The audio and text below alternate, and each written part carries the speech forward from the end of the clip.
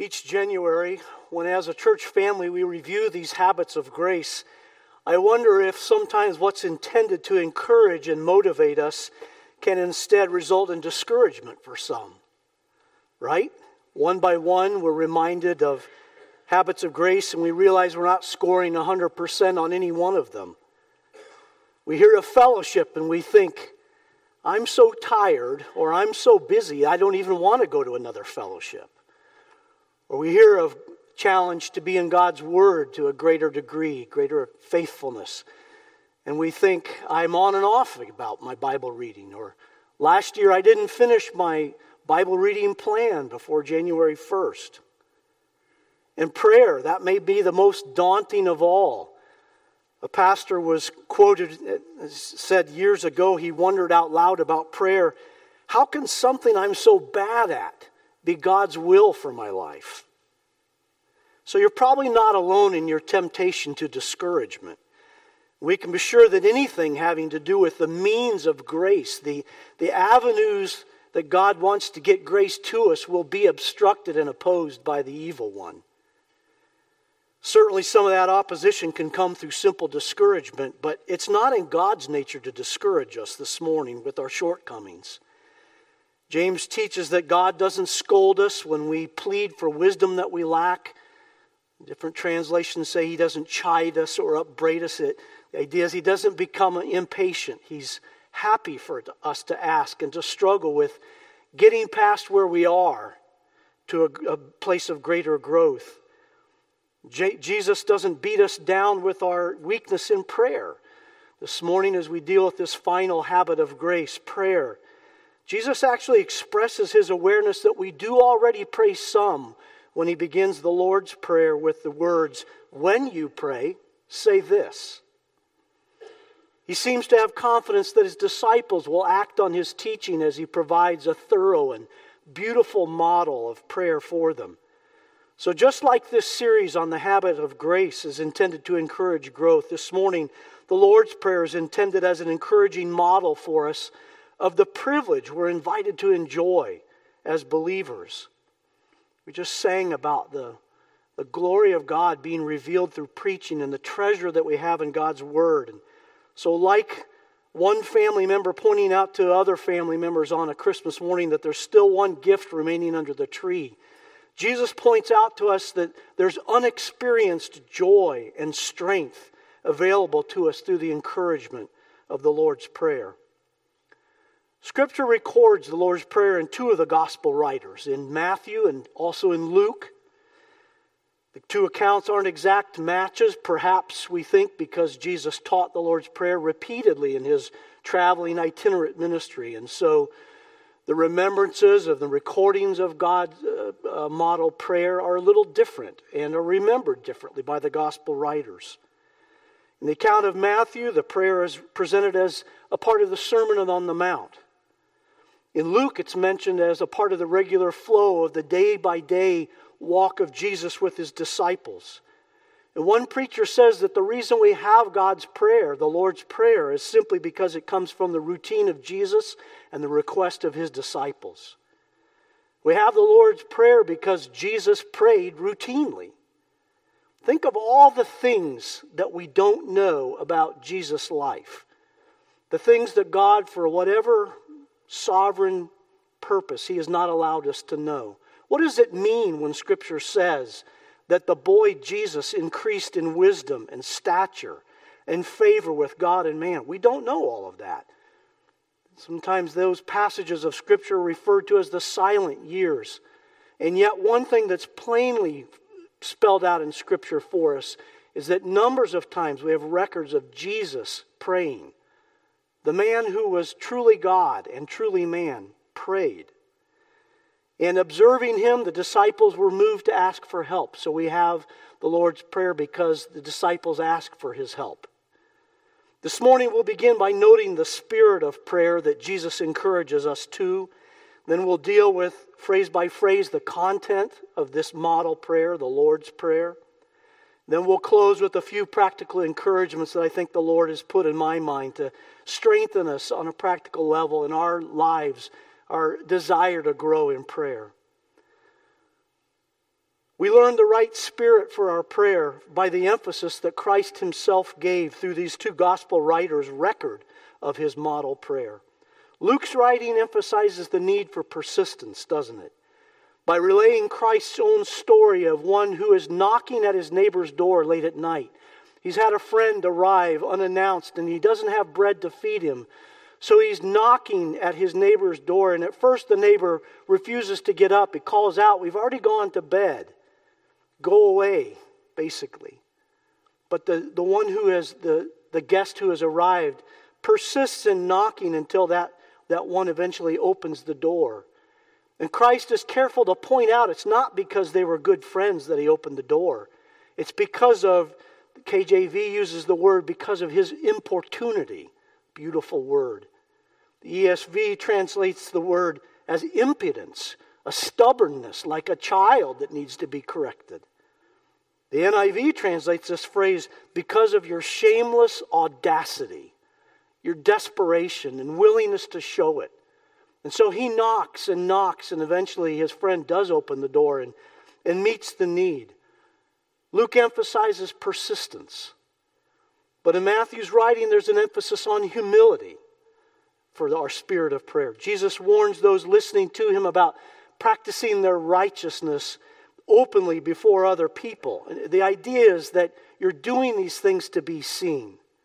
So Christ notes that although righteous people do pray, and they do give, and they do fast, we ought to do those things with a spirit or a mode of secrecy. When you give to the poor, he says, don't sound the trumpet to advertise what you're about to do. That's an image that resonates with me. Don't let everybody know that you're about to meet someone's need, materially or financially. Keep it as private as if your left hand didn't know what your right was doing. Of course, that's difficult because usually our hands work together. But the Lord's calling us to humility and a privacy, a secrecy. Jesus continues, when you pray, don't stand on the street corners so that you're seen. The Amplified Bible uses the phrase to describe this prayer like actors acting out a role in a play.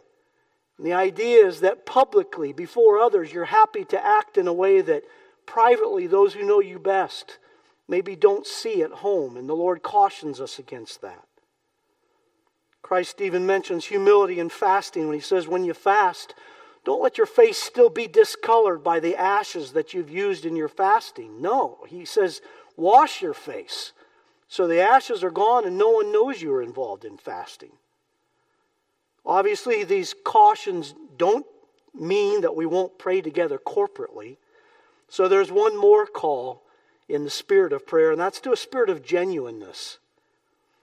I love the glorified, dignified poetry of that first hymn we sang together, All Hail the Power of Jesus' Name. I love the scripture that Steve quoted for us and the elevated language that was contained therein. We need that, but we also need a genuineness, a sincerity that represents who we are and what we really are like in life.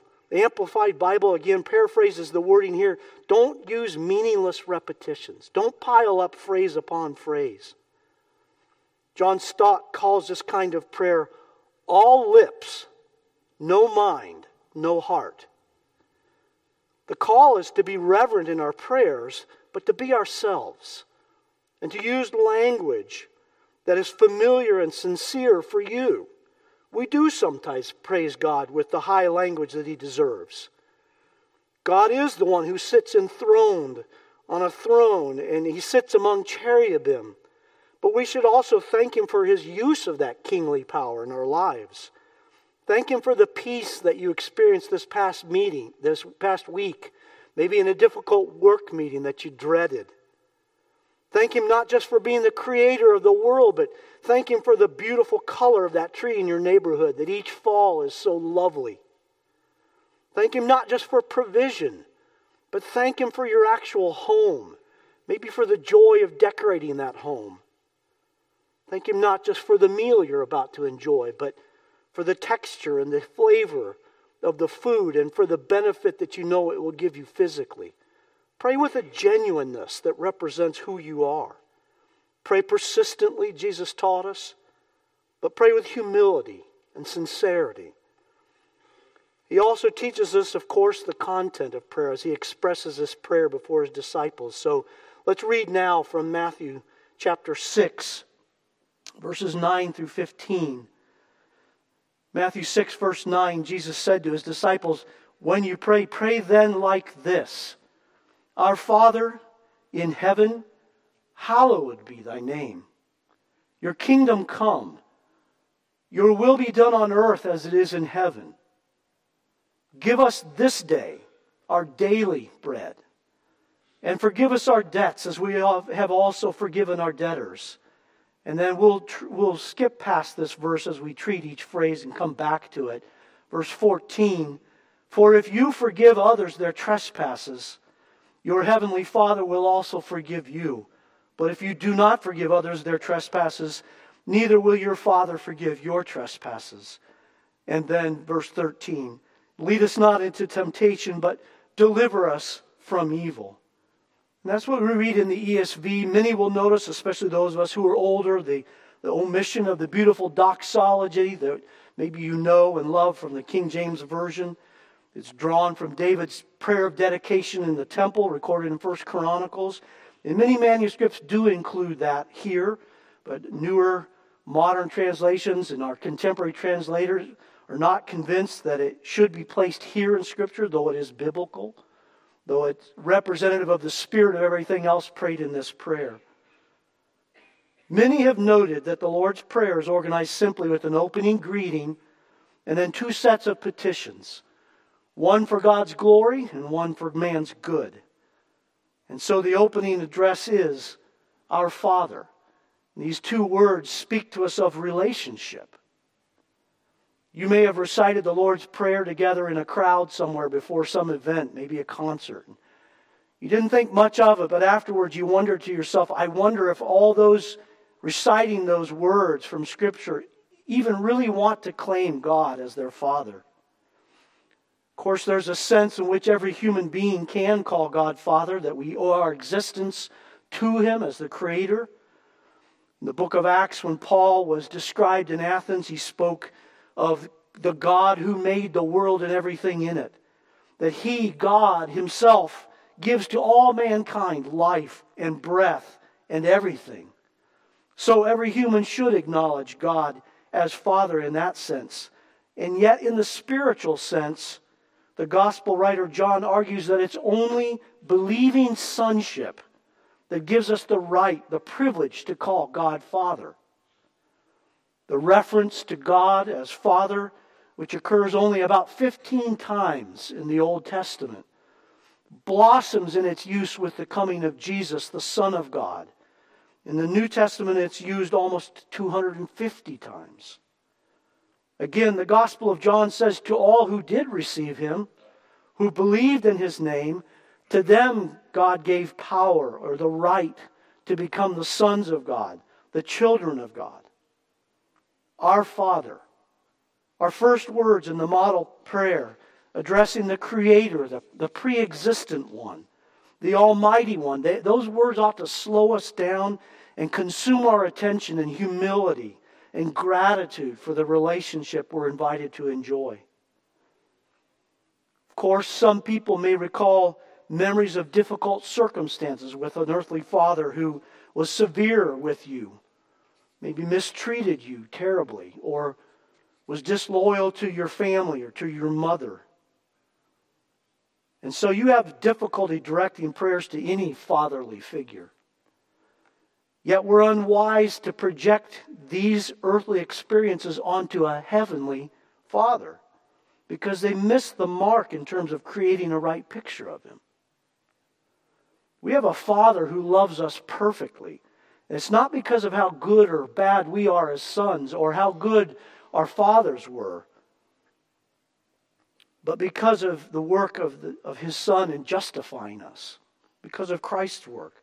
Our relationship with God, our Father, is a gift maintained by His faithfulness. And so the writer of the short letters in 1st and 2nd and 3rd John exalts that, see what kind of love the Father has given to us, that we should be called children. What a privilege. Projecting images of a weak father, earthly, is not wise, but I would suggest to you that neither is projecting our memories of a wonderful earthly father, because that too falls short. I had a father who, in my high school years, made me feel, I think, like he was always available to me. I had purchased a ping pong table with money from a paper route, and we spent hours together laughing and playing. And I can still remember the image of my dad. He had a favorite chair in the family room, and he'd be relaxing there, maybe with an issue of Popular Mechanics in his lap. And he might have dozed off with that magazine in his lap. But repeatedly, I would appear at the family room door and ask Dad if he was interested in playing ping pong. And my dad would consistently, every time, rise, get up, maybe wake up, and come play with his high school son. Yet at some point, even my father's kindness toward me would be stretched too thin, wouldn't it? If I'd gone to his bedside at 3 o'clock in the morning and asked if he wanted to get up, he would have sent me back to bed and told me I was crazy. So our image of God, our Father, needs to be formed from Scripture, His Word, His own self-revelation. This past Wednesday night, we worked with a psalm that speaks of the God who never sleeps.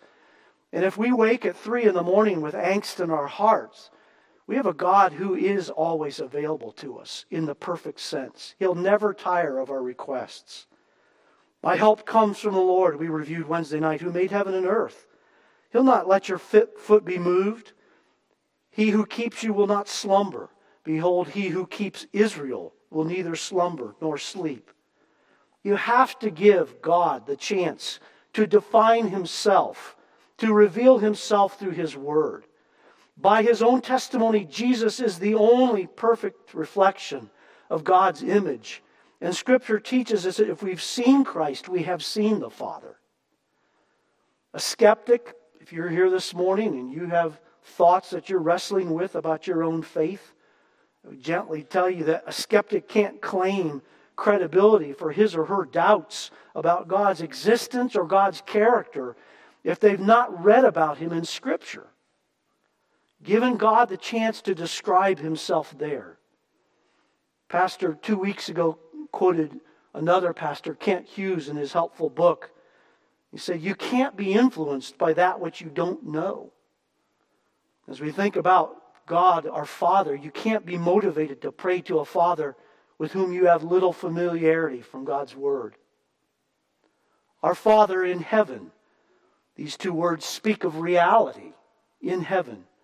This reality is at the core of our Christian faith, not just a dreamy image that the whole world can share in, but a real place, a place of assurance and hope that there's a place that we will go after we die.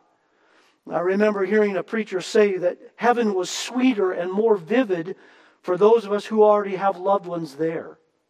It's a place of hope for those who've already experienced the pain or loss of their loved ones' deaths. And so Jesus told His fearful and confused disciples, I am leaving you soon, but I will prepare a place where we'll be together again. John 14. Our Father in heaven, a place of reality. Then hallowed be your name. This phrase speaks of our responsibility. And truly, this is our greatest responsibility in life, to see that God is hallowed. Our English dictionary defines hallowed as something being made holy or consecrated. And that's fine, yet in the theological sense, we can't make God's name any more holy than it already is, because God is perfect holiness. He's the embodiness of holiness. So we're praying really that God would be reverenced.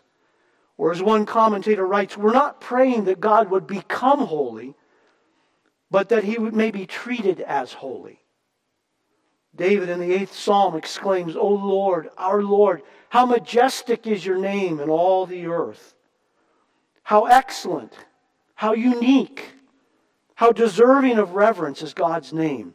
Paul writes to his friends in Philippi, God has highly exalted Christ and bestowed on Him the name that's above every name, so that at that name every knee should bow, And so as we pray that God's name would be hallowed, we're expressing our own willingness to bow in submission to Him.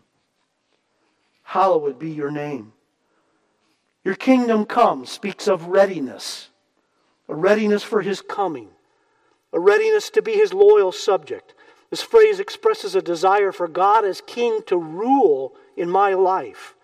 It expresses a realization that His return and His rule is so much better than anything that we can experience here on earth. It's better than what I would selfishly choose for myself. There's nothing in our earthly life that we should prize so much that we would want to delay His coming so we could experience it. Not marriage, not next summer's wonderful vacation plans, nothing. Thy kingdom come. It's like that older saint that we know who's so eager to be released from this earth, this life, and be with God in heaven. We sang, we've been given the heritage of those who fear God. We ought to imitate those older saints who are eager to be with the Lord. One pastor writes, a simple definition of this phrase is to think of the kingdom of God as His reign and rule. J.I. Packer reminds us that to pray thy kingdom come is searching and demanding. For one must be ready to add and start with me. Make me your fully obedient subject. Your kingdom come, readiness. Then your will be done. Speaks of resignation. This means being willing to resign your will to the will of another. It's here in this phrase that we hear overtones of the gospel, isn't it? Because we know that even Jesus, in His Passion Week, struggled with what He knew was the will of God His Father. But being truly God and truly man, He verbalized out loud, if there is any other way, could it be possible that this bitter cup that I'm supposed to drink could pass from me? And yet in the end, he expressed a willingness for not His own will to take place, but that He would yield His will to the will of His Father. It's an awareness that I have no rights or self-protection. It's a desire for Him to control me and to use me. It expresses my willingness to accept unpleasant and difficult circumstances in my own life or even in the life of one I love. We're expressing through prayer that we want God's will to come to pass. Your will be done. Resignation. Not bitter or passive or forced or resentful, but a sweet acknowledgement that God's will be better. The phrase on earth as it is in heaven speaks of the righteousness that God expects. It's a righteousness that's the same whether it's here on earth or in heaven. Part of the idea is that we want to obey God with the same readiness and eagerness and speed that angels do God's bidding in heaven.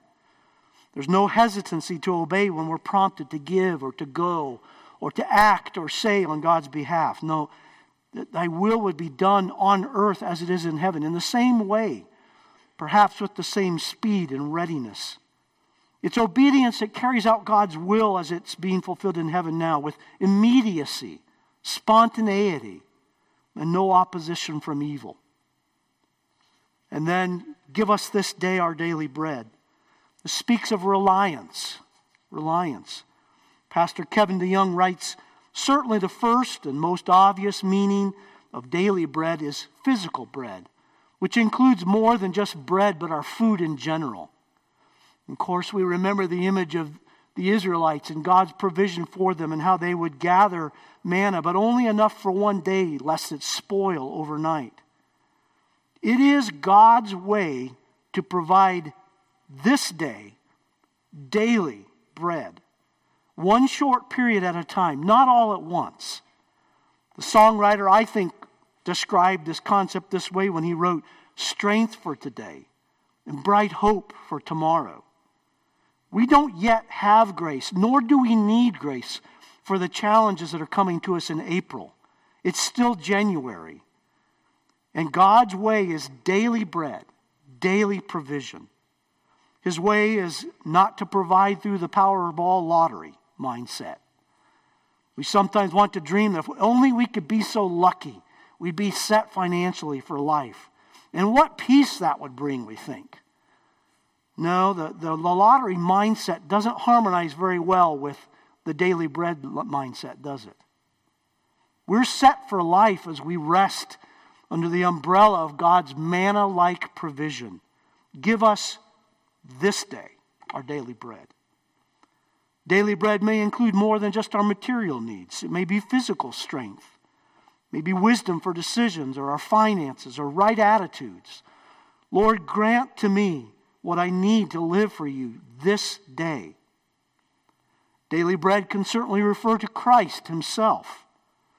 The day after he fed 5,000, some in the crowd followed him to Capernaum, and Jesus says to them, "You're intrigued because you ate your fill of the bread that I multiplied for you. But my Father gives you the true bread from heaven, for the bread of God is he who comes down from heaven and gives life to the world. I am the bread of life. Whoever comes to me shall not hunger." And so we need Christ as our portion, our daily bread.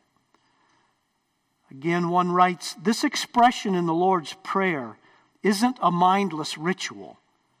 It's a confession that normal life can blow up at any time, that jobs and health and financial assets and relationships and national stability, even global peace can be upended very quickly. Give us this day our daily bread. And then forgive us our debts. This phrase speaks of restoration. Traditionally, Bible scholars don't believe this reference to asking forgiveness was at the highest level of forgiveness of sins, such as in salvation, but had to do with the, quote, sins of a daily infirmity, the sins that we commit day after day, even though we are saved. And just as we ask for daily bread, we should ask for daily forgiveness. I must acknowledge that I've sinned if I want to be forgiven, because asking is the way to be exposed to God's grace. One pastor writes that to miss a day of praying this way is to spend a day where I'm tempted to think I'm okay with God because of my personal performance. That's never been the case, and it never will be. Another likens gaining forgiveness to picking up a ticket at the will call window. You have a friend who has a concert ticket or a ticket to a play, and they want to give it to you for your use. So they leave it for you at the auditorium at the will call window, and there it sits, awaiting you. It's effective, it's alive, unexpired, but it doesn't work unless you go by and pick it up and avail yourself of it. And that's the spirit of forgiveness. So too we must make a confession of sin, a daily request that we initiate to make it effectual. Forgive us our debts. And then moving over one verse, Jesus says to pray this way, forgive us as we have also forgiven our debtors. For as you forgive others their trespasses, your heavenly Father will also forgive you. But if you don't forgive others their trespasses, neither will your Father forgive your trespasses. Understanding the forgiveness contained in the gospel ought to overwhelm us with a conviction that nothing done to us or said against us is too great to forgive another. We've been spared the wrath of God being poured out against us. So why wouldn't we extend that same grace to another human being? When we pray, forgive us our debts, we're saying in essence, in the same manner that we've forgiven others, forgive us. So what are we going to do when someone has offended us deeply and we don't feel ready to forgive? Yet we want God's forgiveness extended to us. Luke's record of this prayer, his words are actually a bit startling to me. Forgive us our sins, for we ourselves forgive everyone who is indebted to us. Really? We forgive everyone? Is that our testimony? Or do you tend, like me, to sometimes hang on to offenses, long talked out, supposedly long forgiven, and yet you hang on to them in your hearts, and you grant maybe a partial forgiveness to that one, hoping that they will not quite feel released from the offense they caused you. Do you want good relationships with other people? You've got to be willing to forgive. I remember frequently, have over the years, and still do, the wisdom of my mother-in-law, who there's sort of an open mic time at rehearsal dinners before a wedding. And my mother-in-law stood up to say something, and instead of offering platitudes about what a promising young couple we were, she offered this simple reminder that if we wanted to have an enduring and healthy marriage, we needed to be ready to ask for and offer forgiveness. Certainly there's a sense in which we can't forgive the one who sinned against us before they ask for forgiveness. But what is our posture toward the one that needs forgiveness? A Christ-like spirit, Christ's own example, stands ready to forgive, holding out that forgiveness for acceptance even before it's requested and claimed. We see this posture in Christ on the cross, interceding with his Father for those who have inflicted his life-threatening wounds even before they've asked for forgiveness. Father, forgive them. They don't know what they're doing. And so are our hearts so full of gratitude for the mercy God has shown us that we are ready. We're already in a posture of readiness to cancel the debt that someone else owes us. Forgive us as we forgive others. And then the last phrase, lead us not into temptation, but deliver us from evil. This speaks of a realization of our own weakness. This last phrase is not suggesting that God could or would entice us with evil because we know it's not in his character to do so. James states plainly that God can't be tempted with evil and he will never tempt his own with evil. The phrase is asking that God would strengthen us to avoid places or circumstances that would exploit our weakness, where the allure of sin is greater than that we can bear. Once more, Pastor Kevin DeYoung writes, if we're to pray for daily provision and daily pardon, then we must also pray for daily protection. How many times do we go about each day thinking that there's no battle, blissfully ignorant, sometimes willfully ignorant of the danger that we will face? So lead us not into temptation. As we close, could I just offer a couple of suggestions that I think the Lord gave me to try and renew my efforts at prayer this year, to add some minutes to what I do? I'd say number one, it's easy to choose to pray initially. It's easy to make the choice, but it's difficult to sustain that choice. So start with a small goal and pray for endurance in that goal. Remember that our prayer life is more a marathon than a sprint. Number two, you'll be helped if you reach out to another church member to work on prayer together. Although we can use the Lord's Prayer, this beautiful model, to pray individually, we can't forget that he did verbalize this model with a lot of plural pronouns. Our Father, forgive us, lead us. So perhaps you and a friend in the church could wrestle together with prayer this coming year. Number three, would you consider engaging technology to your advantage? A few years back, Pastor Jonathan showed me the app PrayerMate, where one can organize different prayer burdens onto digital cards right there on your phone. One card for my family, another for my life group, another for students I want to pray for, and so on. And you can even set this app so it will give you a reminder, an alarm on your phone, reminder to pray at the same time each day. Just this past week, the alarm went off and reminded me to pray for that day's cards. So consider technology. And then finally, remember that the urgency of praying more effectively is not just for your sake. It's for both your sake and for others that love you, and that you love. It's a surety that your family and your loved ones, your close circle of friends, desperately need your increased prayers in the coming year. And maybe the images of them in your mind could encourage you and motivate you to get to your own personal prayer closet.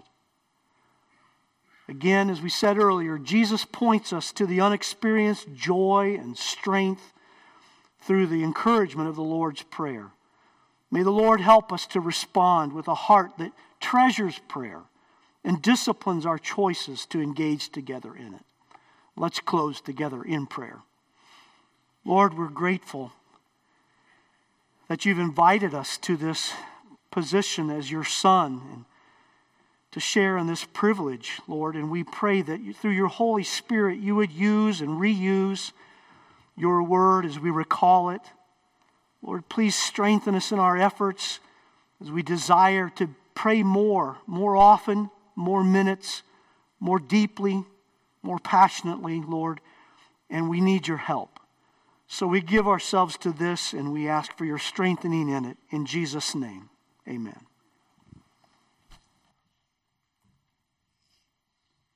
We respond to the message today appropriately by singing.